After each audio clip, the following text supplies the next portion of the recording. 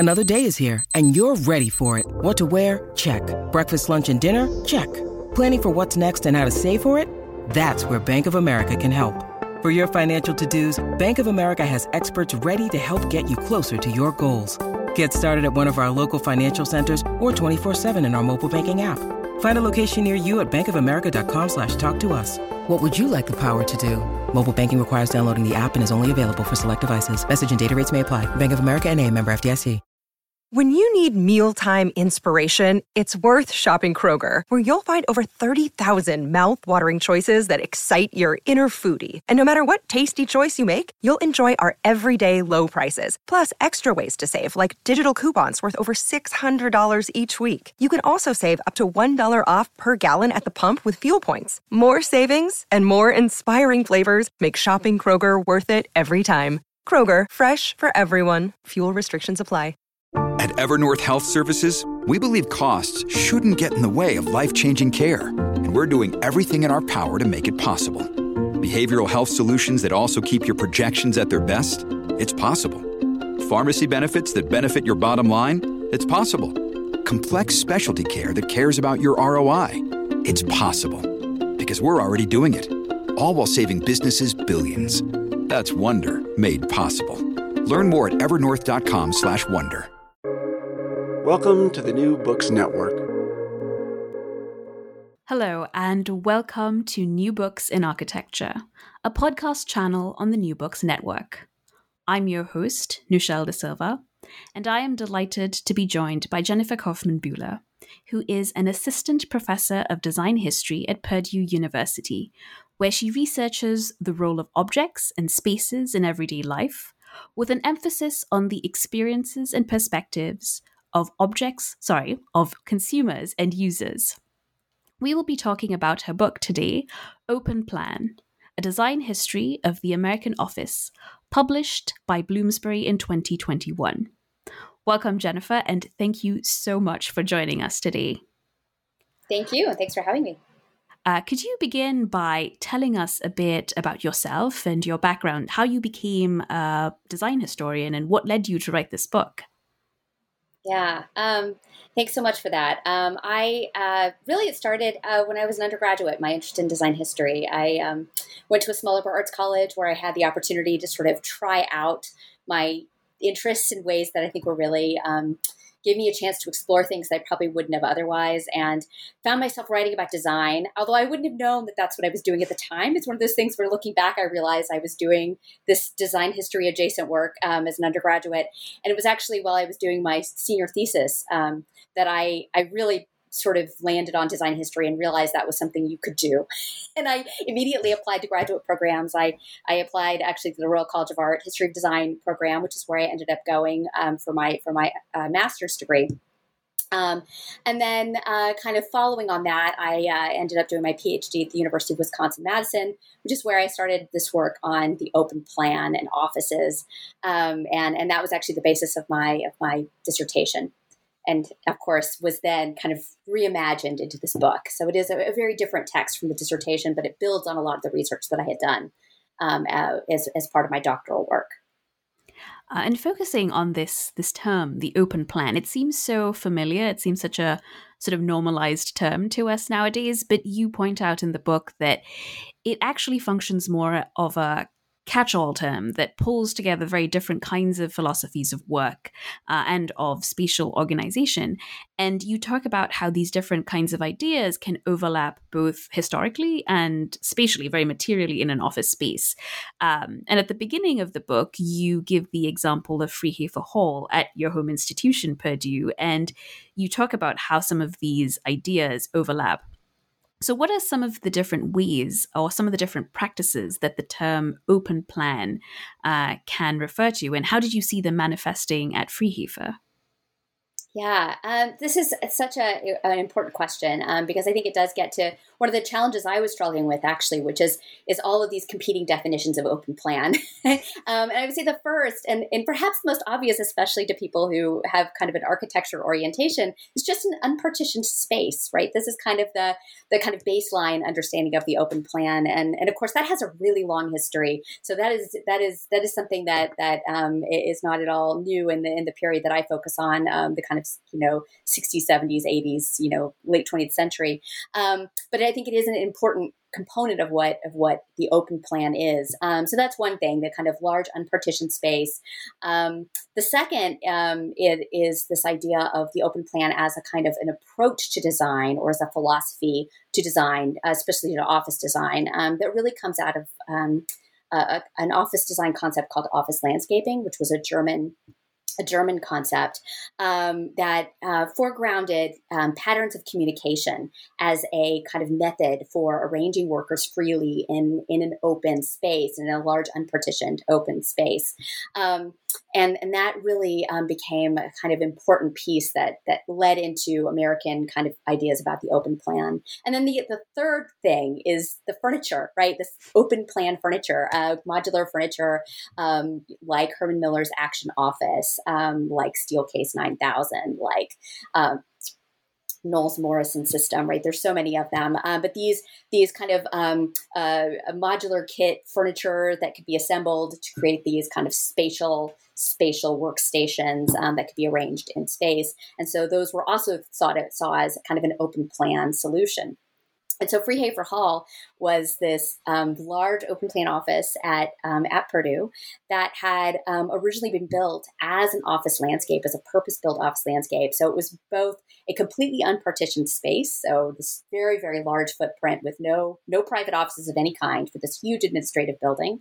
And then the Quickborner team, the German group that had actually created office landscaping, actually came and designed that entire interior arrangement. And so the original design for Freehafer, when it opened in the early 70s, was this kind of swirl of these steel case desks and curving low movable screens that were sort of arranged very loosely in the space, again, to facilitate communication, which was the goal of that process.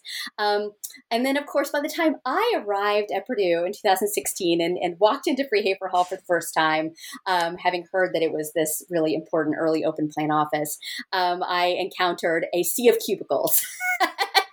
Lots and lots and lots of cubicles, and that's of course that other iteration. So it was really a kind of moment of thinking, wow, here are all these things kind of converging in this space. So that was a really kind of I think revealing kind of moment of how these both intersect and also diverge with each other. Yeah, absolutely. And it's very interesting to see how things change over time. To step back a bit, I realized you've talked a little bit about the Quickborner team and the kinds of work they did for Freehafer.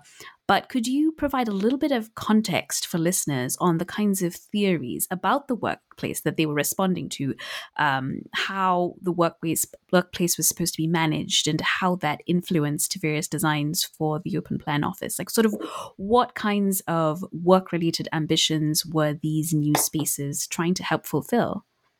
Yeah.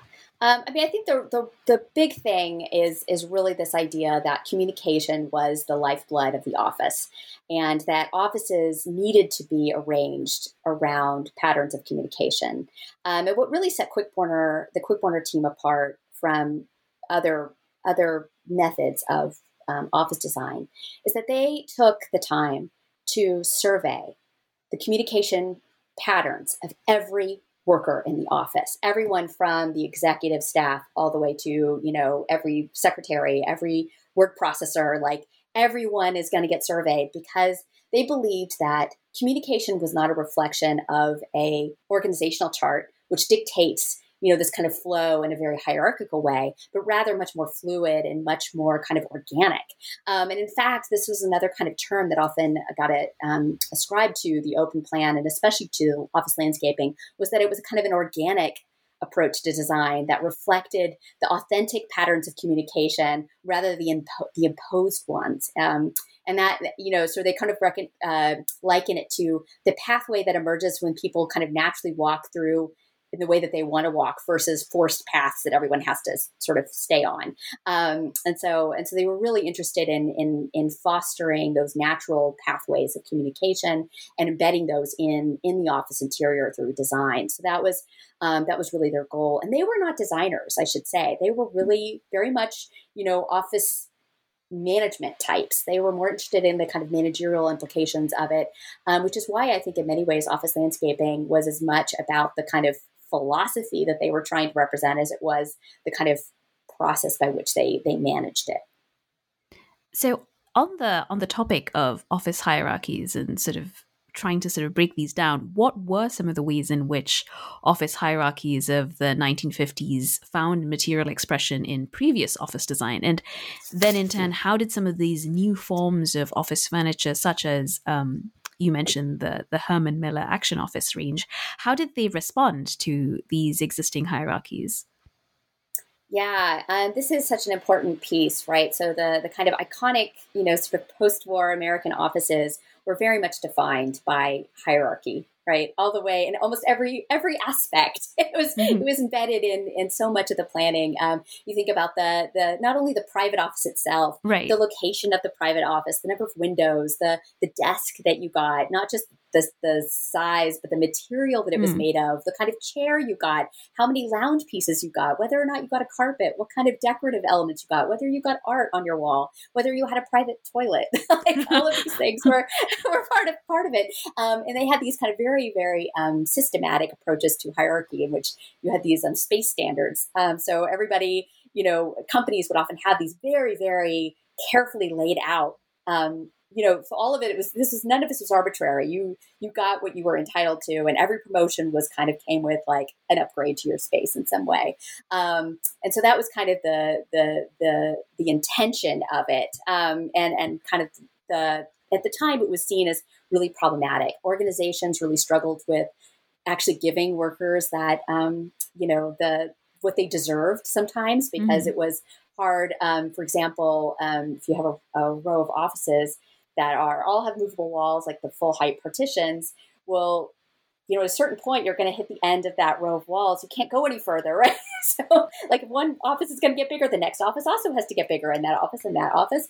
And in fact, Union Carbide, which is a kind of really kind of iconic example of this approach, the Union Carbide building in New York that was designed by SOM, it had, they were spending in the 1970s, I think it was something like $1.5 million a year just in office moves for promotions, just in kind of making those kinds of adjustments. So it really was quite onerous for them. And the workers too, workers were obsessed with this stuff. And you get these stories about these really, workers getting really mad with each other because they have imbalances in what they have access to, or what their offices, how big their offices are, or whatever. And so the open plan was sort of promised as the solution to this, right? It's more egalitarian.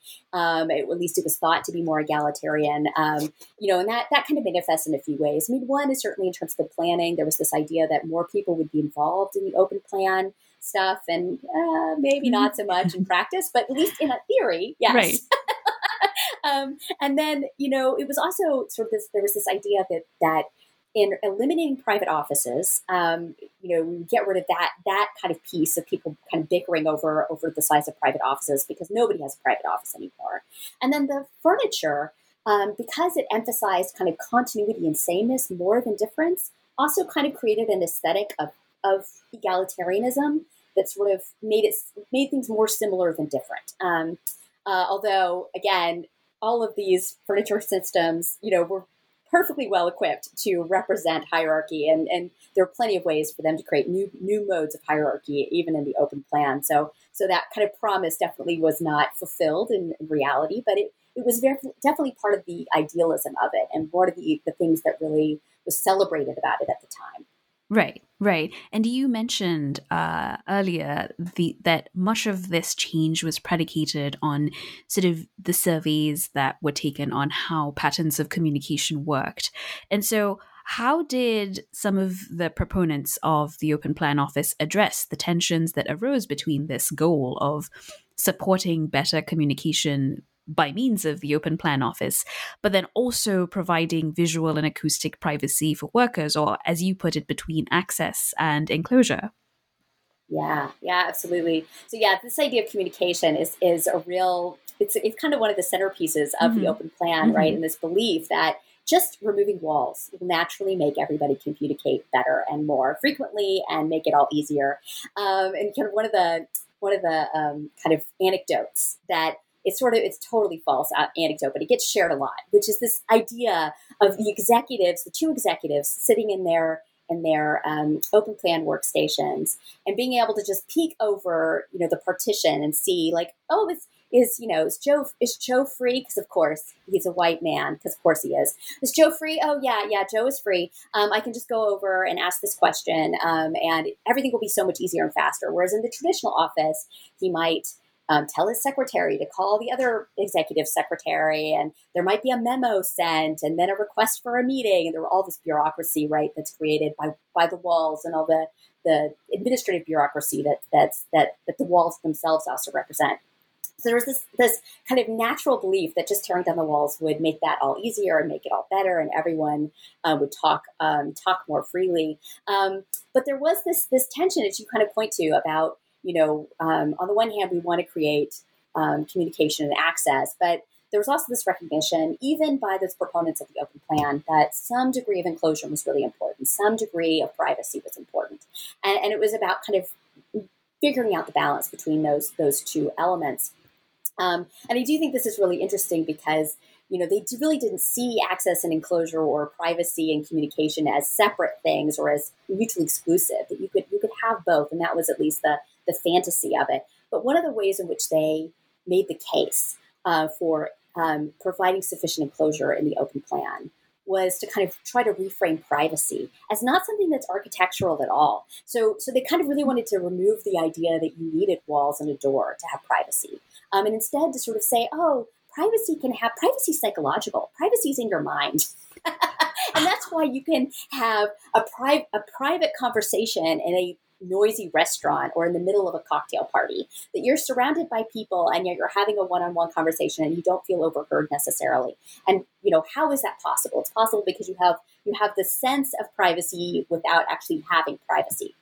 And I said, so the open plan is much the same. You can have those private conversations. You can have that sense of privacy because there's so much going on in that space. You're going to be surrounded by people who are all doing their own things.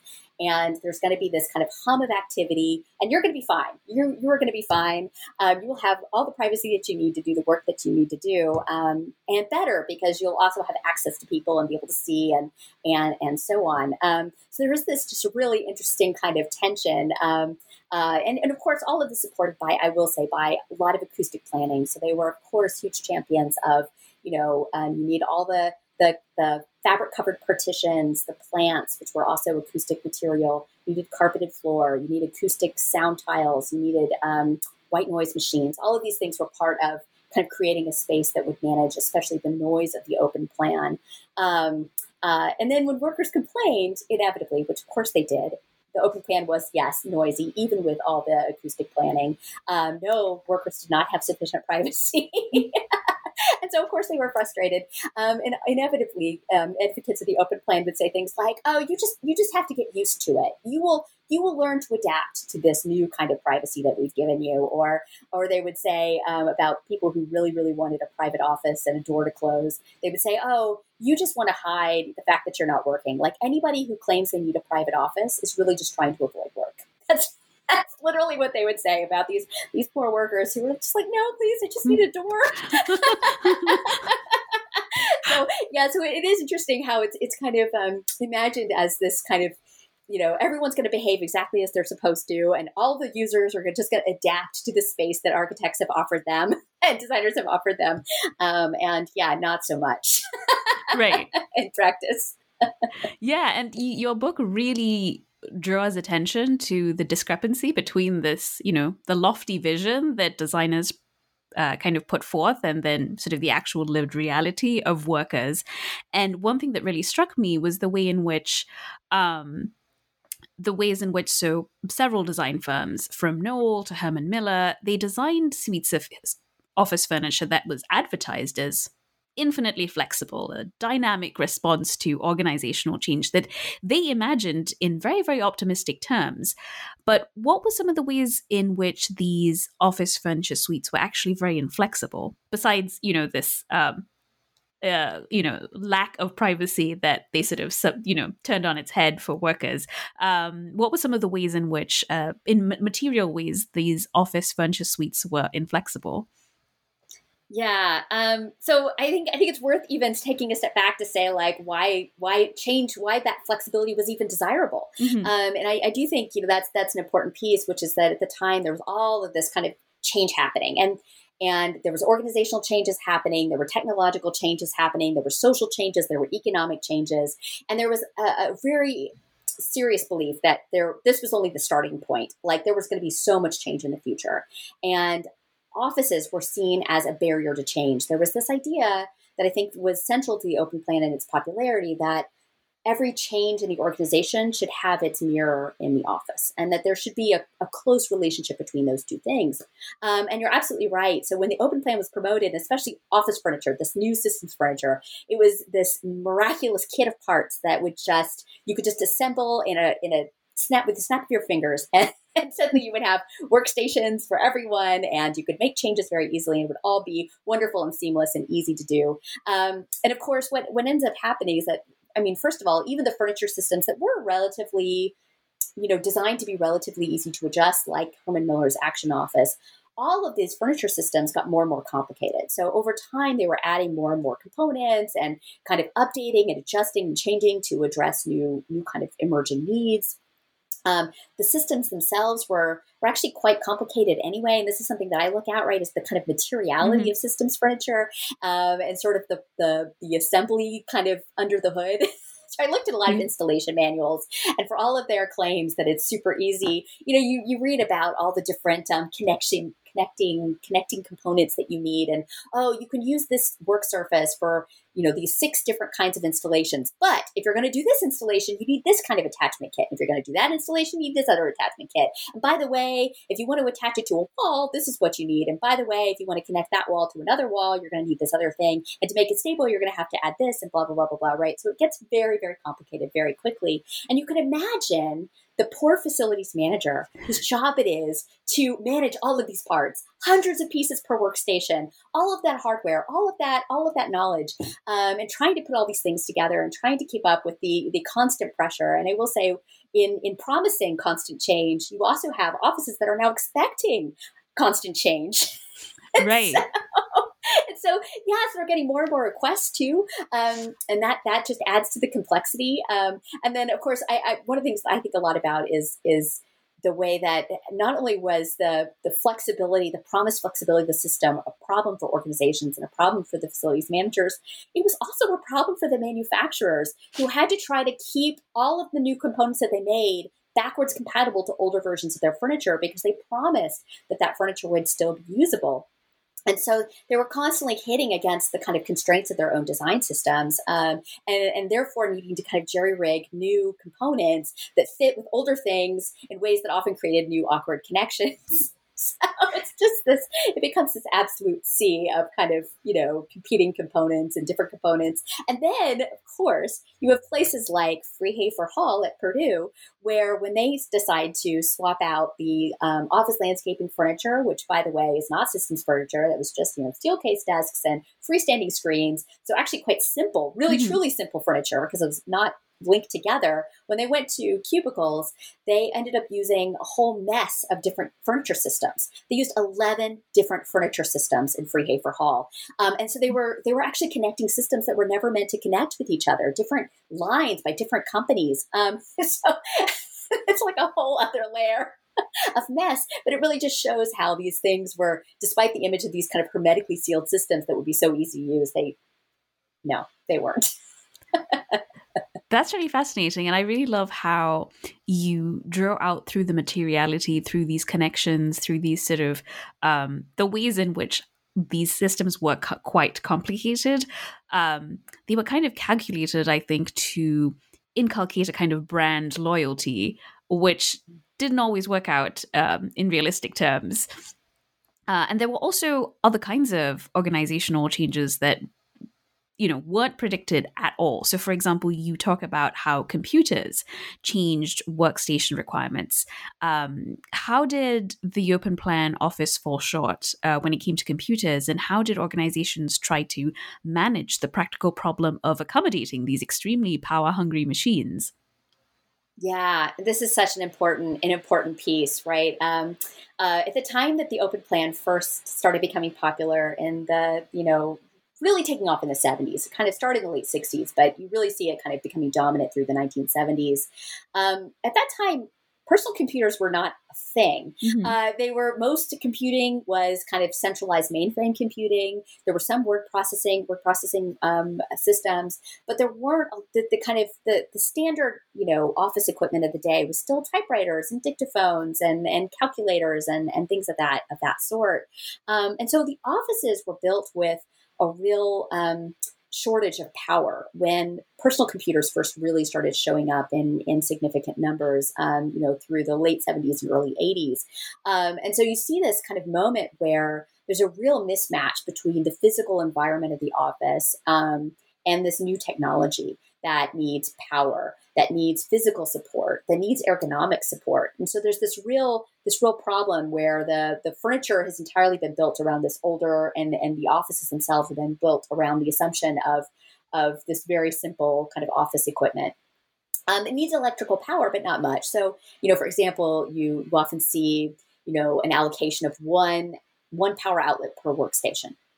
Because that's all you need, right? You just need one plug for your typewriter. That's it. That's all anybody needs. And so you can imagine when the computer comes and you need a plug for your monitor and your CPU and your disk drive and your printer and maybe a microfilm reader, because those were also a common thing, and your typewriter, right? Because of course people often still had those right next to their computer. So you really see this explosion of power needs. And so one of the things that happens is that systems furniture starts to become the kind of linchpin between the technology and the architecture and the technology and the user, sort of kind of mediating that relationship. So first is, of course, that power. And so one of the major developments that happens really starting in the late 70s and early 80s is the integrated raceways. There had always been some integration of wiring in the early systems, but they were mostly just runs of like extension cords, basically. So you can imagine just like literally like in your living room, like a long extension cord running through the inner raceway. And one of the big changes is the emergence of a partition that actually has an integrated circuit, and eventually multiple circuits, with the idea that computers, because not only do they need a lot of power, but they need steady power that is not going to be interrupted. And so you needed to kind of balance the power access, extending the power access from the building and expanding it and making it more stable for all the users and all of their equipment. And so this was kind of an important piece of that. On top of the power, of course, is also the networking cables, and that also goes inside of those partitions. Then the partitions of these standard office cubicles also become the raceways for the technological communication infrastructure of the office. So that has to be managed and that has to be considered. And then you get all these accessories and things that are designed to adapt the computer physically to the workspace. You get the VDT corner that accommodates the depth and width of the machine. We get keyboard trays and keyboard drawers and ergonomic chairs and all of these other things that become kind of part of the new sort of high-tech office. But those have to be added incrementally. And there's a real mismatch between the sort of moment when computers start to arrive and the sort of status quo of the office. And this kind of uneasy and kind of very incremental sometimes effort to update the office to accommodate all this new equipment that's kind of rapidly proliferating around the space. Yeah, this is, I now have this incredible mental image of just, feet upon feet, yards upon yards of these like extension cords that people are bringing into the office to kind of retrofit or work around the limitations imposed by the these so-called flexible systems. And it's really interesting, and this is something that runs through your entire book, right? The the distance or the gap between designers' intentions and workers' reality. And one thing that really stood out for me is, in some ways, these are very totalizing designs. So, for example, you have this moment where you describe how interior designer Florence Knoll derides workers' personalization of their workstations at the CBS offices. And that reminds me also of Adolphe Losa's own essay on the poor little rich man who has this house built, and, the moment he wants to try and personalize it in any way, that this architect is highly affronted. And he's like, not even this piece of art, but my child. And the architect's like, no, not even that one. And so, there's this big gap between sort of, like the meme expectation versus reality. And I was curious because you make this very central in your work, sort of moving the emphasis from designer ambitions to the sort of lived reality and the agency of workers. So how were some of the ways in which workers subverted? How did they sometimes subvert this totalizing vision of the designer of the workstation? And sort of to extend that question a little bit, not only how did they subvert it, but how do you as a design historian go about recouping and making central these everyday experiences? I imagine that you have many challenges as you try and sort of do this kind of archival work, but how do you work around that? It's such a good question. I really, this is one of my favorite things actually about this research is that piece of personalization, like how workers sort of subverted those intentions, how they worked within the limits of not only the physical aspects of the cubicle or the space, but also the organizational limits on what they were allowed to do. Because so much of it is not just the architects and designers, it's also kind of organizational restrictions that say you're not allowed to have a plant in your office, you're not allowed to post things on your cubicle wall. So there's this really interesting kind of element of it, and I was really interested in all the ways that people tried to personalize. You get these great little stories, and a lot of it is very anecdotal because it ends up being these little stories of people trying to kind of bring things in, or stories about the posting of cartoons on their walls. The office where everybody brings in office plants to personalize. And in fact, actually, that's one of my favorites because it was at the AIA offices, which was planned as an office landscape.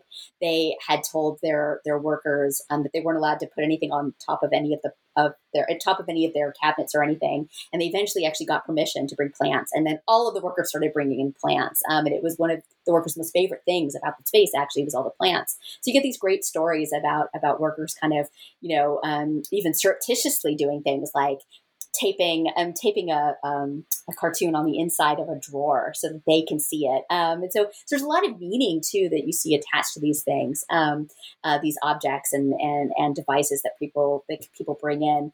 Personalization also happens in ways that are actually kind of problematic. So for example, one thing that is not uncommon is for people to bring in appliances to their workstations. So things like tiny refrigerators and microwaves and popcorn poppers and things like that. And those actually draw energy from the same equipment, right? If we're talking about the problem of energy management and not, blowing a circuit that a computer is on, and you have a microwave on that same circuit, things can go wrong. So it is. I think it is a really kind of complicated piece about how workers kind of inhabit these spaces and what they do with it. And it's really this is the stuff that's very hard to find, as you point out. Like it is hiding in the tiniest little details. There might be memos. Did you see a lot of memos like this is a new policy. Workers are no longer allowed to bring personal photographs to the office, which actually is a real thing. Some even forbid personal photographs. I know what? Why? And that seems quite draconian. It is. In fact, I actually found in part of my research, I found one a group set of designers who were willing to allow personal photographs in their newly planned workstations, but only if the photographs were a certain size and were in standard frames. Oh, wow. it's just like, what are they thinking? So anyways, you get these funny little kind of stories of these rules, or, office booklets that are like, welcome to your new office, and here are all the rules of how you can, inhabit this space. But actually, a lot of the stuff you see hiding in like office newsletters and things like that. So when you're looking, it's you kind of have to look in some unusual places. So it's like reading the holiday, you're looking at an office newsletter, and there's an article about the holiday party, and you see the office is all decked out for Christmas. It's things like that where you kind of see some of these things in action, but it is hard to find, and it does take a lot of kind of creative ingenuity to kind of locate, and lots of time just looking through paper after paper, which to me that's the fun part, right? This is what we do, but yeah, but it's such a challenge because that was what I really enjoyed about the book. But as I was reading it, I was like, how did you find all of this stuff? So it this is something we aspire to. Like, how do you sort of manage that, or rather bridge that gap between intentions and lived reality, and sort of how do you make that kind of scholarly work possible within the sort of limitations of what sometimes constitutes evidence in our field. So this is, this is really interesting to kind of figure out, okay, how do we, as scholars, think creatively about how we bring in new forms of evidence and sort of think about, agency in multiple ways. Yes. And as I sort of, towards the end of the book, as I was reading, your closing chapters, one thing that really struck me was when you bring us more into the present. You sort of talk about the alternative office movement, which sought to undo cubicle culture and enable greater circulation and movement. And you see that as following the logic of the older open plan office and sort of resulting in things that have become very normal to us now, like telecommuting or non-territorial offices that are a little bit more sort of dispersed and dematerialized. And I really appreciated the insights you bring here, because you really call attention to the ways in which there are many, many workers whose unacknowledged and often quite invisible labor makes these so-called democratic spaces possible. Could you talk a bit more about this, and perhaps what it was like writing this during the pandemic, where I think, a lot of us have become a little bit more aware of this? How did this perhaps change or sharpen your insights on these less acknowledged forms of work? Yeah. This chapter was, I think, really challenging to write, actually. And it was it is the last chapter. It's the last one the main body chapters that I wrote. And at the time, I wasn't even sure what this one was going to be. So this was one where I started realizing that this idea of movement as a kind of organizing kind of element of open plan concepts was really important, that movement was central, and that it really comes to fruition, especially with that alternative office movement of the 90s, which was kind of, as you say, very antithetical to, the sinister cubicles, the evil cubicles that have taken over offices. So instead we're gonna open things up again. And we want people to move again. This is that. And so much of it is about this idea that movement is inherently liberating, that workers need to move, that it's healthy and better to move. I should just also point out it's a very ableist vision of the office, because there's this idea of no one is fixed. Everyone is moving around all the time. Nobody even has a fixed necessarily workstation. You can just work from anywhere. And there's this idea that people can just work from everywhere, which is not necessarily true, right, for all kinds of reasons. But this real kind of fantasy of that. In offices themselves, in this period, you start to get these, especially these are, I should mention, like the top of the line offices, the flagship offices of big companies that have, cafes and lounge spaces and project rooms and all these different kinds of spaces where workers are going to be moving about throughout their day. And they even talk about like pulling workers in to certain parts of the office, getting them to get up and move by drawing them out of their workstation, out of the idea of having to stay in your spot. And again, so much of this is about communication. So we've never escaped the promise that if we just get rid of walls and get rid of workstations, we're all going to talk more. That's always the the promise. But absolutely, as you say, when we talk about this kind of fantasy of everybody moving around and everyone has the freedom to work wherever they wish, that there were all of these other workers who had none of those freedoms, who were not a part of the story. And it really stood out to me as I was reading, there's all these books, that describe in glowing terms this new office. And they are talking about a certain class of worker, a professional worker, mostly a knowledge worker, who is going to have all this freedom and flexibility in their time and their space. And they give almost no attention to the legions of lower tier workers who are doing the work that makes it possible for all these other workers to move. So the secretaries and receptionists and administrative workers of all sorts, the service workers that are there, all the contract and temporary workers. Of course, this is also the era where that really starts to become a common practice among a lot of organizations, which is, fewer full-time staff and more contract and temporary staff. And they have almost none of the freedoms that their full-time professional colleagues do, right? Like they are expected to stay at their desks. They do not get to enjoy the office, treats sometimes. They're sometimes not allowed to use the office exercise equipment, if there is exercise equipment. Oh yeah. Temporary workers and contract workers, even when they're doing the same jobs as their professional full-time colleagues, are often completely excluded from some of these benefits of these offices.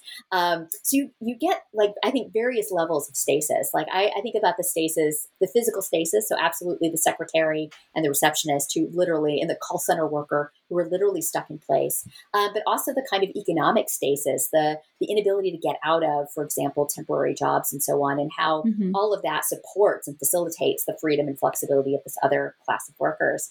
And I'm so glad that you kind of saw the connection to COVID.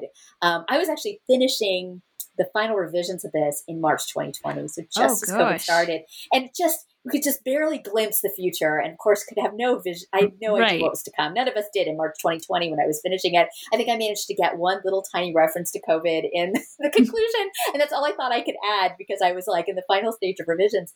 But I do feel that this chapter actually has a lot to say to our present moment, and that the story that it tells is sort of was inverted in the COVID moment, right? That in this case, the people who got to stay safe and stay home were those same professional workers who had the freedom and flexibility of time and space to work from home, and who had jobs where they had that flexibility. And the people who were still going to work were the people and having to go out and be in harm's way, and whose bodies and whose lives and livelihoods were put in danger. Were these kind of lower tier workers who have none of the flexibility and none of the opportunity. And so I get really frustrated with these stories of all the workers now, they have so much choice and so much freedom. No, they don't. Some classes of workers get that, have those choices. Absolutely. But not everyone. Not the vast majority. Yeah, no, by no means.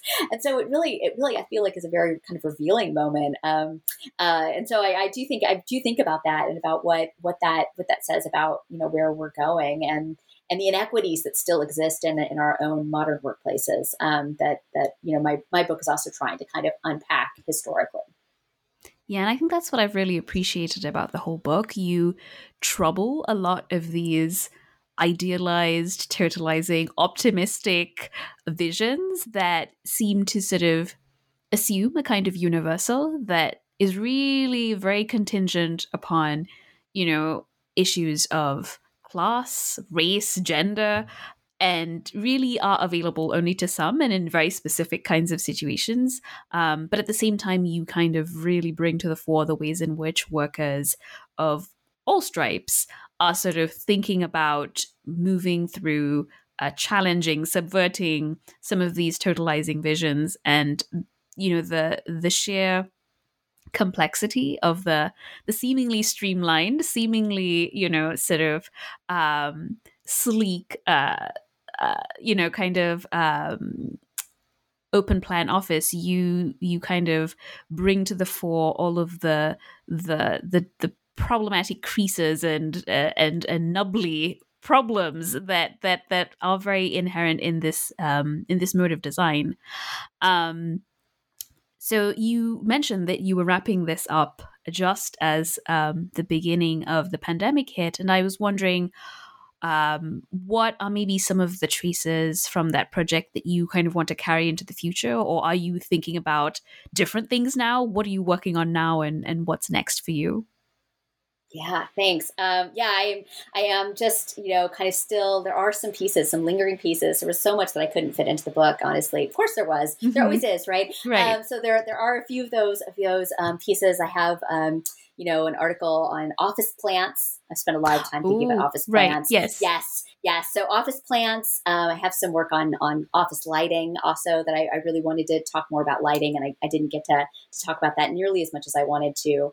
There's a few other pieces in there that I feel like would spin out into their own kind of. So I'm hoping I'll get those out, before too long. And then I also am kind of looking ahead to new directions of research and new kind of angles. So I've been doing some research. Actually, right now I'm about to give a paper at a conference about office supplies, which is something I absolutely love thinking about. So office supplies, and especially office supply dealers, and sellers, so office supply shops.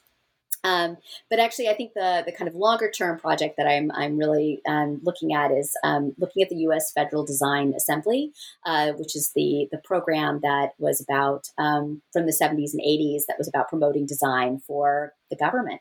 And it's something I actually it is another one that I came into through this research, because as part of my research on the open plan in government, I came across the GSA's kind of office excellence plans, which involved sort of implementing open plan offices in federal offices. I thought, that's really interesting. And I was going to write about it. But as soon as I opened up that can of worms, I realized that was just the tip of a very large iceberg that related to design and government. And I thought, you know what, that's another project. Yeah, because there's a whole other culture, a whole other way of operating to explore there, and absolutely. It's really different types of design that were involved, because it wasn't just office design and architecture; it was also graphic design and product design, all kinds of other things. So that's kind of, I think, where I'm headed. We'll see. That's so exciting. Well, I look forward to seeing all of the work that comes out in the future. And I really appreciate your taking the time to talk about the book. And I really encourage everyone to read it. But before we go, how might listeners find you or follow you, learn more about your work, so that they can have the pleasure of reading the book that I did? Yeah, absolutely. So my website is jkbuhler.net. That's jkbuhler.net. And then I am on Twitter. I'm an active Twitter person. So at Kaufmann_Buhler, that's at KAUFMANN_BUHLER, long name. So yeah, those are probably the best ways to track me down. And of course, I'm at Purdue, so searching my name in Purdue will also, find Wonderful. me. Thank you so much, Jennifer. I really appreciate you taking the time to chat with me today. And this discussion of Open Plan, A Design History of the American Office by Jennifer Kaufmann-Buhler, published by Bloomsbury in 2021, was brought to you by the New Books in Architecture channel of the New Books Network. If you enjoyed this episode, make sure to subscribe to our channel and listen in to future episodes on the Architecture channel. Thank you very much.